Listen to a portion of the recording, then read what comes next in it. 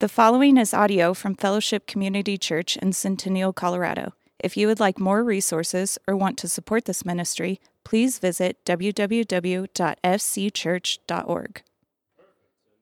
We are back in the Gospel of Mark. Hallelujah. And remember, the theme is the servant on the mission. Probably the key verse is from Mark chapter 10 and verse 45. For even the Son of Man did not come to be served, but to serve and to give his life a ransom for many. Today we're in chapter 5. The theme for the month is going to be power and healing. We're going to see that all month. Now next week, actually, we're going to have a mini missions conference. It's going to be an exciting week for us as Brandon's going to come and preach, and we're going to have many of our missionaries here, and with tables you're going to be learning about some of the missionaries that we support, and that'll be exciting. But we'll be in the Gospel of Mark for the month. And so today I'm entitling it A Transformation Tale. It's Mark chapter 5, verses 1 to 20. We'll get there in a minute. I had a dear friend that sent Betsy and I on Facebook his resolutions for the year. This year I want to be more like Jesus, hang out with sinners, upset religious people, tell stories that make people think, choose unpopular friends, be kind, loving, and merciful, and take naps on boats. And I laughed at that, and I thought of the story that we had just visited at the end of November. And I want to read it for you again because this sets up what we're looking at in chapter 5, because it's all the same day. Jesus was preaching, and then he took them on a boat ride, and this is what happened. That day when evening came, he, that is Jesus, said to his disciples, "Let us go over to the other side." Leaving the crowd behind, they took him along just as he was in the boat. There were also other boats with him. A furious squall came up, and the waves break over the boat so that it was nearly swamped. Jesus was in the stern sleeping on a cushion. The disciples woke him and said to him, "Teacher, don't you care if we drown?" He got up, rebuked the wind, and said to the waves, "Quiet, be still."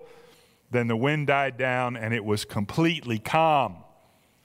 He said to his disciples, "Why are you so afraid? Do you still have no faith?"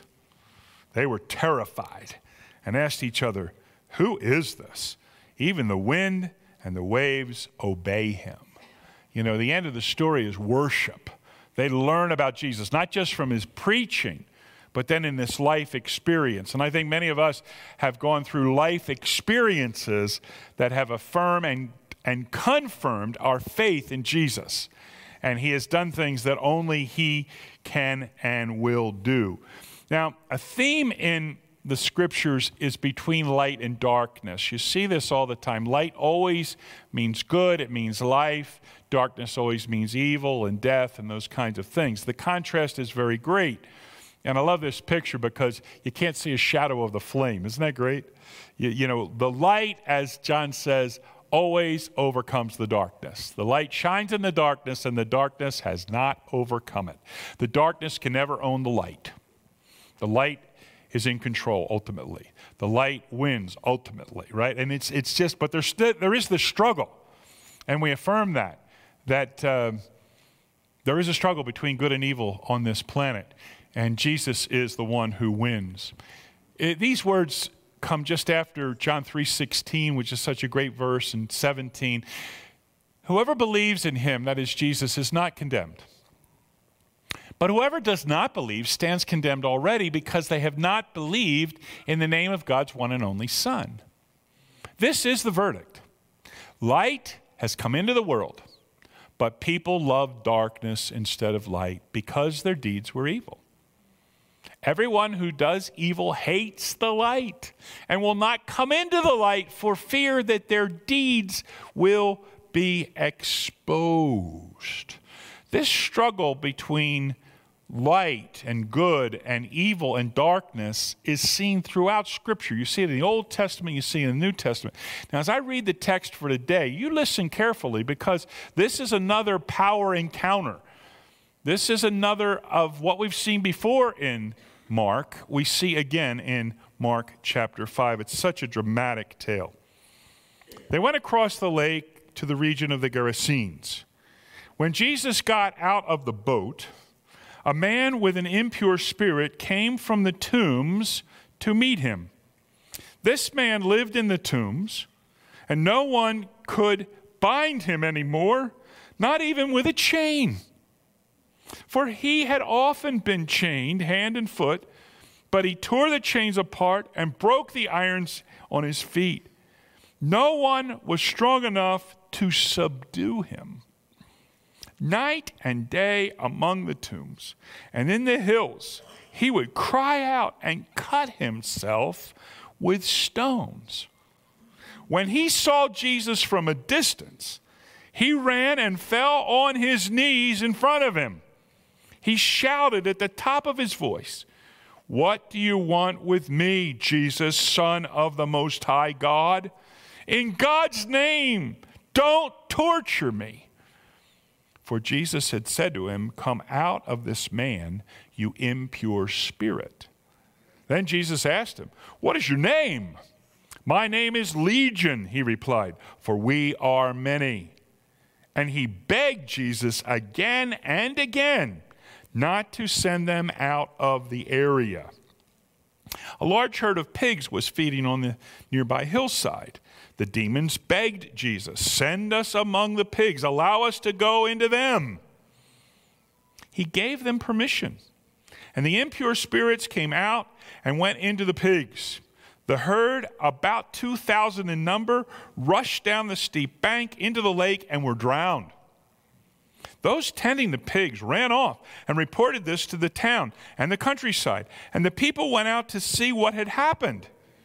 When they came to Jesus, they saw the man who had been possessed by the legion of demons, sitting there, dressed and in his right mind, and they were afraid.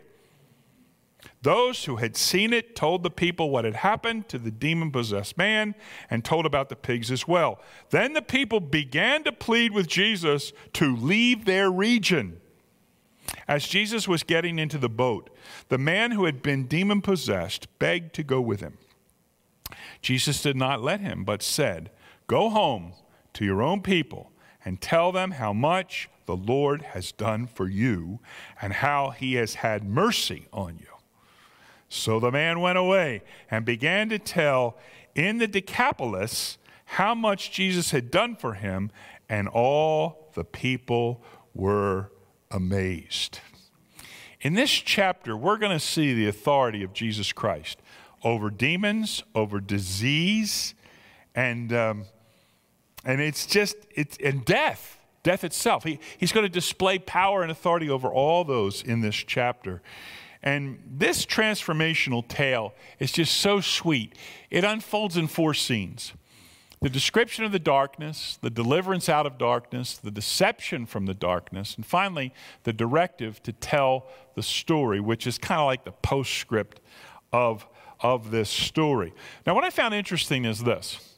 This story appears in Matthew, Mark, and Luke. All 3 Gospels tell the same story. The interesting contrast is, though, Mark only uses 135 words to tell the story. That's Matthew. Matthew uses 135 words. Mark uses 330 words. I think when Peter related this story to Mark, because we know Peter had input with Mark, it so affected him. You know, the boat ride was one thing, but what happened when they got to the shore was so dramatic, and I think it left a lasting impression on Peter. So he gave detail, and it's so detailed that you can tell it's an eyewitness who's telling us the story in Mark chapter 5. So we're going to begin with a description of the darkness. When did it happen? They went across the lake to the region of the Gerasenes. It happened on the same day, probably at night. They'd probably been traveling. It was evening when they started the journey and went through the storm. And now it may be night, early morning. We don't know exactly. And where did it happen? It happened in the Gerasenes, in that region. Now, there's a lot of debate about all this. I show you the map because the city that we believe this actually happened is right there in blue at the top of the map. And it's right on the Sea of Galilee. It's so funny because in 1970, they're running a bulldozer around this area, and they unearthed an ancient town. Isn't that funny? 1970, the truth of this story was confirmed because, people don't prove the Bible true. It's already true. They're just affirming what's already there. And that's the case. So this is in the region of the Decapolis on the other side of the Jordan River. This is Gentile area. This is the first time Jesus Christ in the Gospel of Mark has gone into a Gentile area. And that's very significant, I think. And they're under the authority of Hippos. You see that just below the blue Gerasa, I guess is the way to say it. Just below there, that's the city of the 10 that ruled over this region where this happened. And it's so exciting. Jesus is now venturing for the first time into a Gentile territory. Well, really, it's not where and when, it's the who, right? The description of this man is startling. It is shocking, is it not? This is the third story of an exorcism that we've seen in the Gospel of Mark. There was one in chapter 1, there's one in chapter 3. But by far, this is the most desperate of those who were possessed by a demon. It's a pathetic situation. He's insane. I mean, that's obvious. And verse 2 says, he immediately came running to Jesus. And I see the man in that context wanting help. One of the things we got to watch as we're looking at the text, the pronouns bounce back and forth. Sometimes we're in first person singular, he, and sometimes we're in first person plural, we or they, a third plural. And there's an interplay here between the demons and this man, but this guy wants help. This guy can't find help anywhere else. He can't find it among his friends. Heavens, they try to chain him and they can't even keep him chained. Nobody can subdue him because the characteristics are very stark. One commentator says the vocabulary is brutal. It's raw like a ferocious animal. And it's true, isn't it? He lives in the tombs. He lives outside the city. He lives in the graveyards. He's not even allowed into the city. I mean, it's like a leper. He isn't in there, and he can't be chained. His supernatural power, he is strong, so strong nobody can keep him chained, and he lives in torment. He cries out, he shrieks, he screams, and he's cutting himself with stones. And honestly, he's suicidal. And I think that's the goal of the demons. They want him to die. And he's desperate. And he runs to Jesus. One commentator says, never underestimate the power of Satan. He's the destroyer. Many years ago, my church unwisely brought in a new pastor who didn't believe the Bible. He didn't believe in being born again. He didn't believe in the resurrection. And he once preached a sermon from this text. And he stood up, and I had my Baptist girlfriend with me. Yeah, the blonde that I'm been married to, wonderful. She and I are sitting there, and he stands up and says, the title of his sermon is, I Am Mob. I said, Betts, I knew he was demon-possessed. Now he's admitting it. But do you understand, he explains away the demons. It's just personality flaws. I don't think so. I think the demons were alive then, and they're alive now. And this is a serious, serious text. Dr. Howard Hendricks preached a sermon on power. The power of Jesus trumps everything else. And he talks about the characteristics of demons. And it's very, very clear. Demons, are unclean. We're living in a society that's become so unclean. Obscenities, pornography, adultery, sexual perversions, on and on it goes. And it's so sad, isn't it? They're isolated. Have you noticed in your life that you feel the enemy's attack often when you're alone? And you see that's this guy's story. He's all alone. They have supernatural strength. No one could bind him. They can't even tie him down. He breaks chains. And there's self-destruction. That's really what's so stark about the story. Hendricks relates, he says, I know a student with an IQ of 160 who, by his own testimony, was moving in the direction of demon possession. His stories could absolutely compel me to throw up. He had repeatedly tried to take his own life. One day he told me, Prof, I went to every human source I knew to get rid of the forces that were controlling me. It was only when Jesus Christ entered my life that I was delivered from these self-destructive forces. Amen. Amen. That's why this man is running to Jesus. That's why he is running. Another commentator says, the ultimate responsibility for his wretchedness is the demons. It's the demons. Darkness is abounding.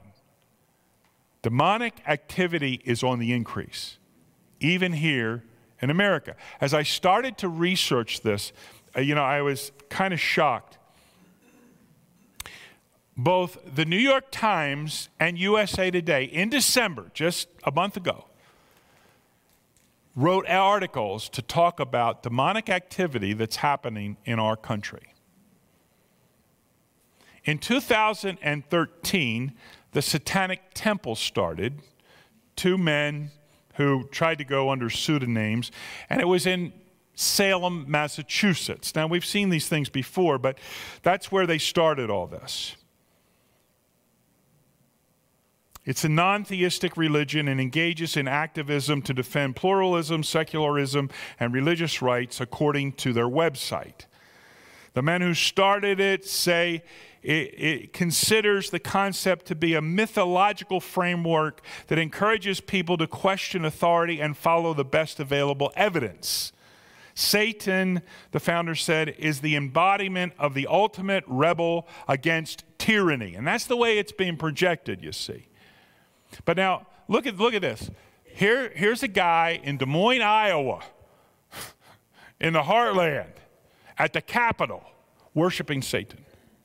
There he is, right there. And this was just in December. The display was vandalized later in the week. Here he is, praying in Latin to the enemy.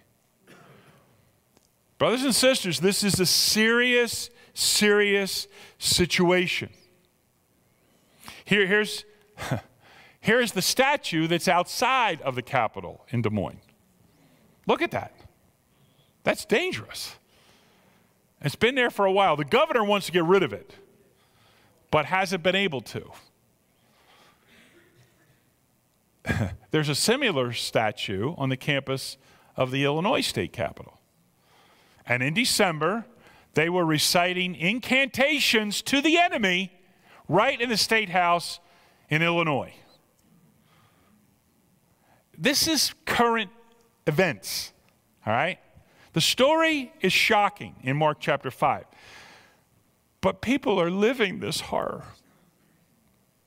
Not only that, they've started Satan clubs in our public schools. This is happening. States are permitting it. If it's student initiated, it's student led, by the law, you have to allow it. Earlier this week, there was a flyer that was circulated in December about a new organization coming to an elementary school just outside of Memphis, Tennessee.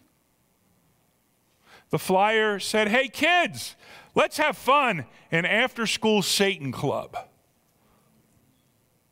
This is real. It's not just Mark chapter 5. I issue it as a stern warning that we must be very aware. This poor man is trapped. He's in a desperately dark situation, and he wants help. And where does he go? He goes to the right place. Because greater is he that is in us than he that's in the world. We must remember this, right, as we look at this story, okay? The deliverance out of the darkness, he makes connection. When he saw Jesus from a distance, he ran and fell on his knees in front of him. Immediately he ran. I don't know how he knew who Jesus was. I don't know how, but he ran to Jesus. And again, I mentioned to you that the interplay of the pronouns is intriguing, and we must be careful about that. He falls at Jesus' feet, probably not worship. It's probably forced submission at that moment in time. I'm not sure. But I think it reflects that he wanted help. And if you want help, Jesus has the power to help you. I mean, that's the bottom line. The confrontation is quite dramatic. He shouted at the top of his voice. That's what he was doing in the tombs. That's how he was shrieking.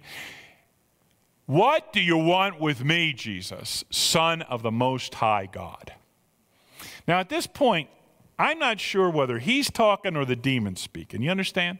Again, this is the interplay. But the demons in chapter 1 acknowledged who he was. And here's a very clear description of who Jesus is. He is God.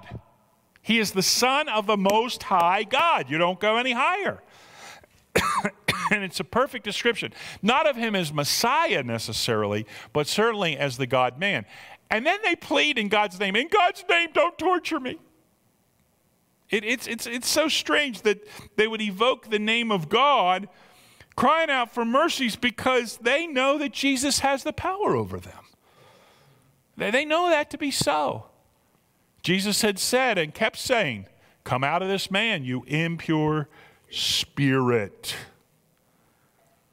The concession. This is kind of an interesting part of the story, isn't it? I find it very interesting. Jesus asked him, what's your name? Something in the occultic records of the Babylonians, the Egyptians, others, if you know the name of your enemy, you have power over them. Okay, so these demons have already recited that he's the Son of the Most High. Now Jesus says, what's your name? And I think the demon's kind of boasting, oh, we're legion. The likelihood of 6,000 demons, I'm not sure about that. I think there are multiple demons in the man, but I think he's boasting when he says this,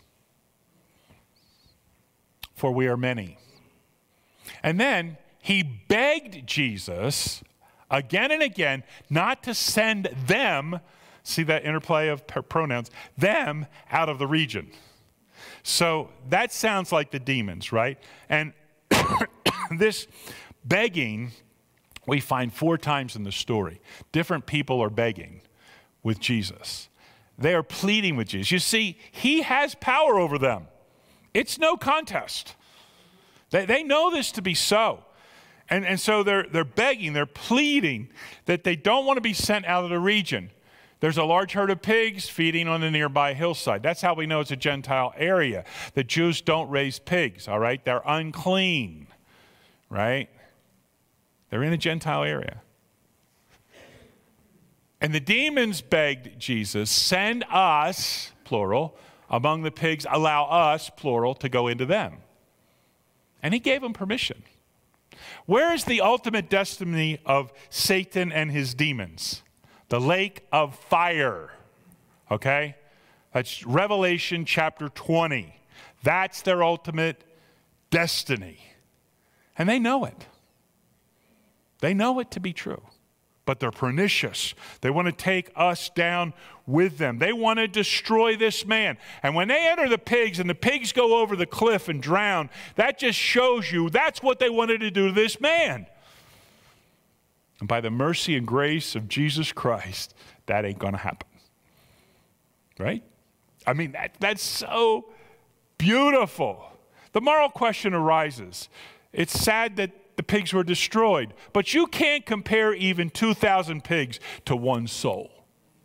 Okay, that Mark doesn't say anything about it. Jesus doesn't say anything about it. But souls are that important to him. And it's a very interesting question. Power encounters do occur, and Jesus always wins. I've had friends that are missionaries in other places, had power encounters like this. They said, always Jesus wins. It's never a fair fight, if you want to say it that way. Now, we need to keep balance here, because Satan's strategies are still in play today. A man by the name of Tim Downs wrote a book called Head Game. And he illustrates the strategy of Satan through the battle strategy of Alexander the Great. On one occasion, when his army was in full retreat from a larger army, he gave orders to his armorers to construct oversized breastplates and helmets that would fit men who were 7 or 8 feet tall. And as this army was retreating, they left behind these breastplates and helmets. And when the enemy found this oversized gear, they decided not to engage them. You see, that's what Satan's trying to do. Satan is not omniscient. He is not omnipotent. God is. You understand? And he might portray himself as very powerful, and he is, and we need to respect that, okay? Even Michael the archangel, when fighting with Satan over the body of Moses, said, "The Lord rebuke you." All right, we need to understand that. But he doesn't have power over us because he doesn't have power over Jesus who lives in us. And we need to keep that in mind. Now, the deception from the darkness, I find this another intriguing part of the story. They run to the town and they tell them the story about what has happened, and they tell them not only about the man, but about the pigs. And so the people come out of the town and they want to see this. They want to see Jesus. I mean, he's the key character in this story. And isn't it beautiful? When they came to Jesus, verse 15, they saw the man who had been possessed by the legion, past tense, right? He's got a whole new life. He's been set free. He was possessed by the legion of demons, but no longer. And he's sitting there. He'd been running around for years, maybe. And he's sitting there and he's dressed. He's no longer naked. And he's in his right mind. Jesus has the power to do that for anyone, at any time, in any place. That's what's so beautiful about this. And they were afraid. Well, when the apostles were in the boat and they saw the sea wind come, they were afraid too. What were they afraid of? I think they were afraid of his power. I think they were afraid of his authority. They'd seen this guy for years. They knew who he was. And all of a sudden he's seated there and he's in his right mind. Man, Jesus had done something. They also were probably pretty ticked about the 2,000 pigs that went over the cliff. I mean, honestly, that's not one man's herd. That would have to be a community herd. They were afraid. Are people afraid today? Sometimes they are. Sometimes they're not. In that sermon, Howard Hendricks says this, and I couldn't help but quote this. Humpty Dumpty sat on a wall. Humpty Dumpty had a great fall. All the king's horses and all the king's men couldn't put Humpty Dumpty together again. What a perceptive parable of our generation, Hendricks writes. And this is a few years ago. You know, he's in heaven now. We live in a society in which everything nailed down is coming loose. Things that people said could not happen are happening. Thoughtful, though unregenerate people are asking, where is the glue to reassemble the disintegration and disarray? Man is almost insanely committed to the proposition that he has all the answers. We build sandcastles only to discover that the tides of reality wash them all out to sea. Then we usually seek someone to blame. Hendricks says, I saw an intriguing piece of graffiti in the city of Philadelphia some time ago. Scratched across the wall were the words, Humpty Dumpty was pushed. We look for somebody else to blame. What is the greatest need of a decadent and deteriorating society? Power. That's what Hendricks says. A plethora of individuals make promises they cannot perform. They don't have the resources or the power. Long on promises, short on production. The reason? They don't have the resources. They don't have the power. This is not so in the life of Jesus Christ. Amen.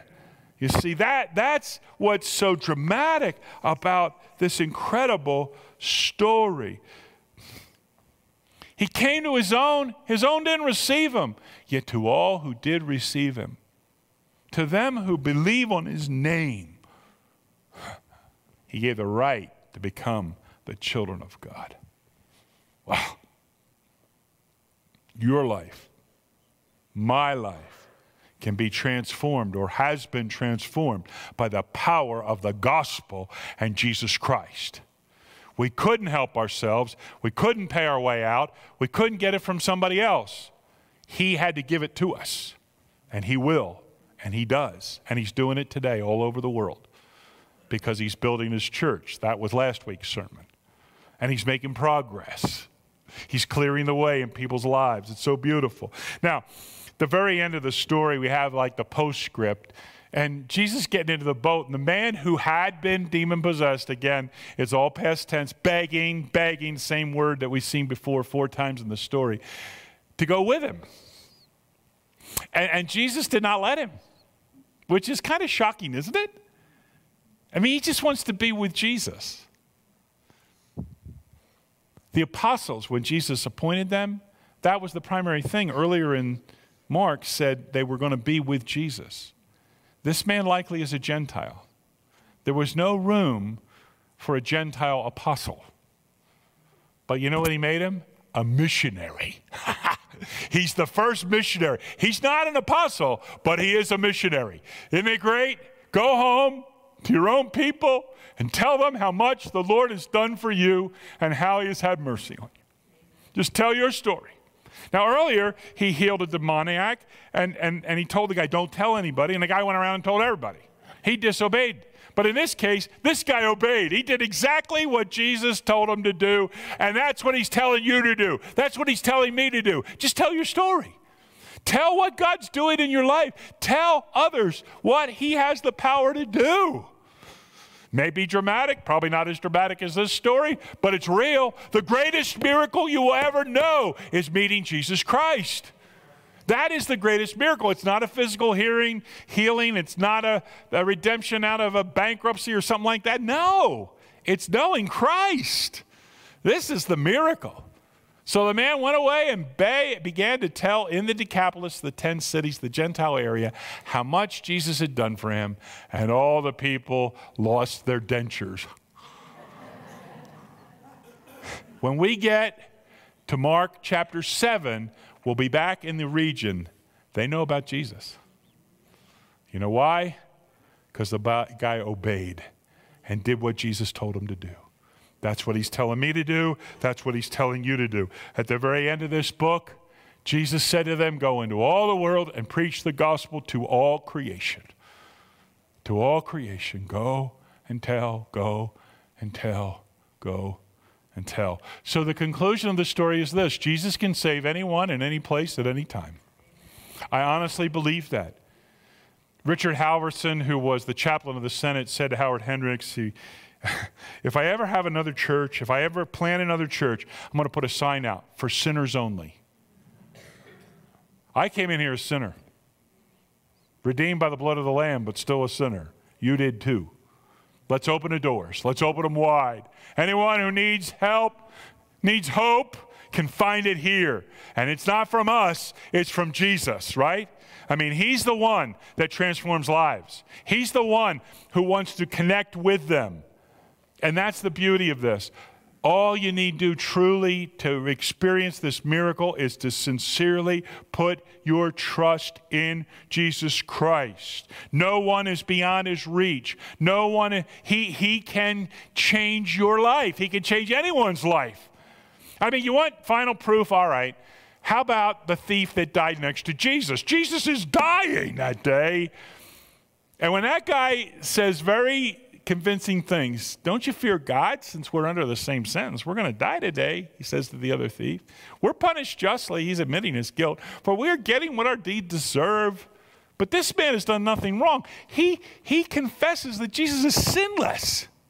He's confessing in front of a hostile crowd while he's dying on the cross next to Jesus that he is pure. And then he said, Jesus,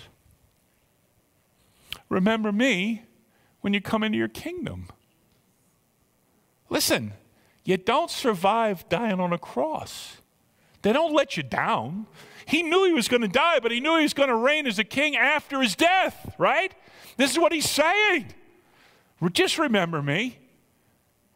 And Jesus answered him, truly I tell you, today you will be with me in paradise. I love how Alistair Begg says it. He goes, imagine the guy gets to the pearly gates and they say, how'd you get here? Hey, the guy in the middle invited me. That's my story. That's your story. Let's pray. Dear Lord, thank you that you can transform lives. You can transform anyone at any time, in any place. The transformation can begin today that will never end. I pray, Lord Jesus, that if somebody's listening today online or here in this house, if they've never really trusted you, they've tried to do it on their own, convince them that they need to run to your feet and confess their faith in you. They have demons and heartaches and memories that are haunting them. Lord, please release them by your power. Thank you, Lord, for the miracle of Mark chapter 5. Thank you for the victory over all the evil and darkness that there will ever be. Thank you. In Jesus' name, amen. You've been listening to audio from Fellowship Community Church in Centennial, Colorado. If you'd like more resources or want to support this ministry, please visit www.fcchurch.org.